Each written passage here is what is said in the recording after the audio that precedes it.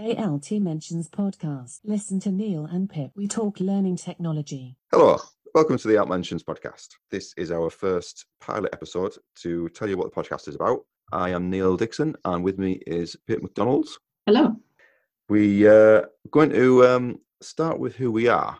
So Pip, who are you? That's a really, really difficult question, but my name is Pip, yes, as you know, and I'm a learning technology project manager at an international language school. So I'm really interested in technology-enhanced language learning, or TEL for short. And how about you, Neil? I'm interested in information literacy and how you use e-learning and online learning. Awesome. So how did we start this conversation? So we met at the ALT General Assembly in February, I believe, or March of this year. And how did this podcast come about? It was your idea. Was it? Wow, It cool. was indeed. Well, one of the questions put in the assembly was, how can we share best practice between ALT members? So Yes. I think your idea was to start a podcast. You can just listen to it when you're driving or walking, at your desk when you're eating your lunch or something, and it doesn't require any engagement from a sort of active point of view. You can just put it on in the background. So it's quite a good way to learn about stuff. Yes, it's very accessible, and in terms of widening the impact of what ALT does, it's good to capture the voices of learning technologists in all types of context. So not just higher education, but maybe in the NHS, working in the private sector, different types of educational institution. We're all kind of doing the same thing, but in a different context. So it's nice to kind of have that conversation and use the podcast as a platform for that. So what have you been up to this week, Neil? I've been up to several things. One of the most interesting things which I learnt was what media enhanced learning. Actually, I need to figure out this acronym. The acronym is METAL. METAL? Oh, that's a brilliant acronym. Yes. It sounds a bit weird when you start saying it, like in a sentence when you're meant to be in a room full of learning technologists, none of whom have long hair or anything. But yeah, it's called Media Enhanced Technology. I need to look it up now. Well, I'm going to have to edit this out now because I've forgotten what it means. Anyway, it's media. Tell you what, let's start again from this point forward. Okay. Right, so ask me the question again. So, Neil, what have you been up to this week? Well, I learned something, and that is about media-enhanced learning and teaching. And cool. Someone who I work with is doing a review of how we use various forms of media, like interactive media or visual media or audio media in learning and teaching. And what do we need to do to improve or increase our outputs, if you like. So that was a very interesting.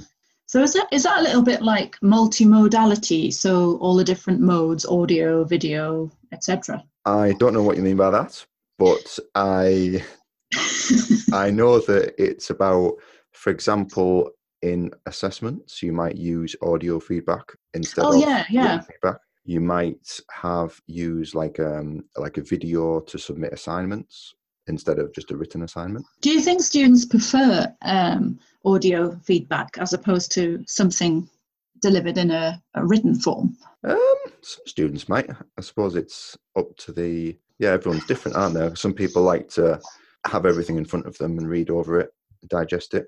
Some students like to just listen and take it in if there's a preferred method, really.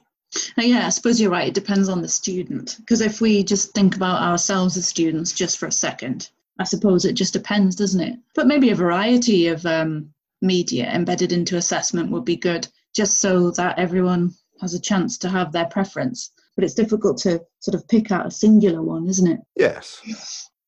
What have I not been up to, learning technology-wise? Firstly, you use Camtasia, right? Yeah.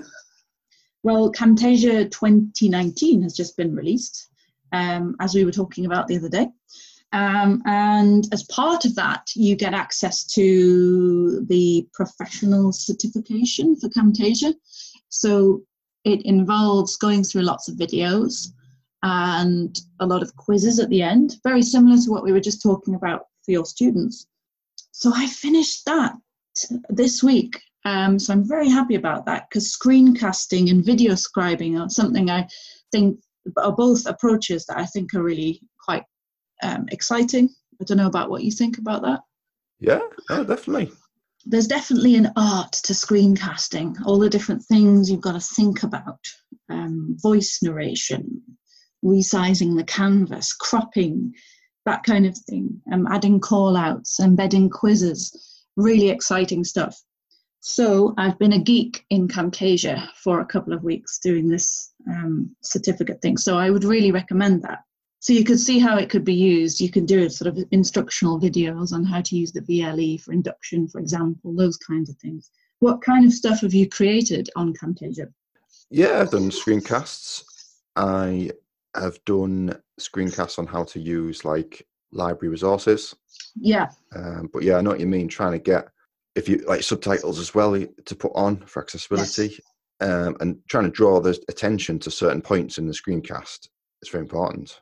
Yeah. Absolutely, yeah. There's sort of elements that you can add to sort of highlight things and put arrows in, and something talking about accessibility. I think there was something in Camtasia where it allows you to check if the content that you're creating is SCORM compliant, which I think is really important in learning technology. And you're a black belt in Camtasia. That's yeah. I'm just. I love that metaphor, but just really excited by it. I think it's a very good piece of software, and it's not too badly priced either, in comparison to other sort of software for this type of thing. Yeah, it's quite powerful. So I submitted a Microsoft Innovative Educator Expert, or MIEE application. Yes. What on earth is that? Yes, that's what I'm thinking. It's another acronym. But if you go onto the Microsoft Education Innovator webpage, you have access to lots of sort of online CPD videos and courses, and you can become a Microsoft Innovative Educator or an MIE very easily if you complete courses adding up to 1,000 points. But you can go that bit extra and become an MIEE with the expert bit on the end, and you've got to submit. Have you heard of Sway? Yeah, well, it's available on Office 365. It's quite a simple but powerful presentation sort of tool. So you've got to submit a Sway to it and answer some specific questions on, for example, if you become an expert, what do you think you'll be doing in 12 months, and how have you actually used Microsoft Learning Tools, etc. So that is quite a reflective thing. It's a bit like doing a smaller version of the CMALT. Yeah, a bit like a micro CMALT, but focusing on Microsoft Learning Tools. I have to say, the Immersive Reader is the best tool of 2019. I don't know if you've seen it. I've probably not stopped talking about it, but that could be an episode for another time. Yes. Yeah. There is also a Microsoft Innovative Educator meetup at Microsoft headquarters in Paddington in London this week. Oh, I thought you were going to say Seattle then. But that would be also very awesome. But no, Paddington's good. It's good. London, Paddington. Yeah, cool. So, like, when do you find out about that? I'm not sure. I think they're accepting applications up to the 15th of July. So fingers crossed. I'm sure they'll be very happy to know that I'm sharing their awesomeness of their tools to the world. Like you said, they've got they're very ubiquitous tools, which are very easy to use.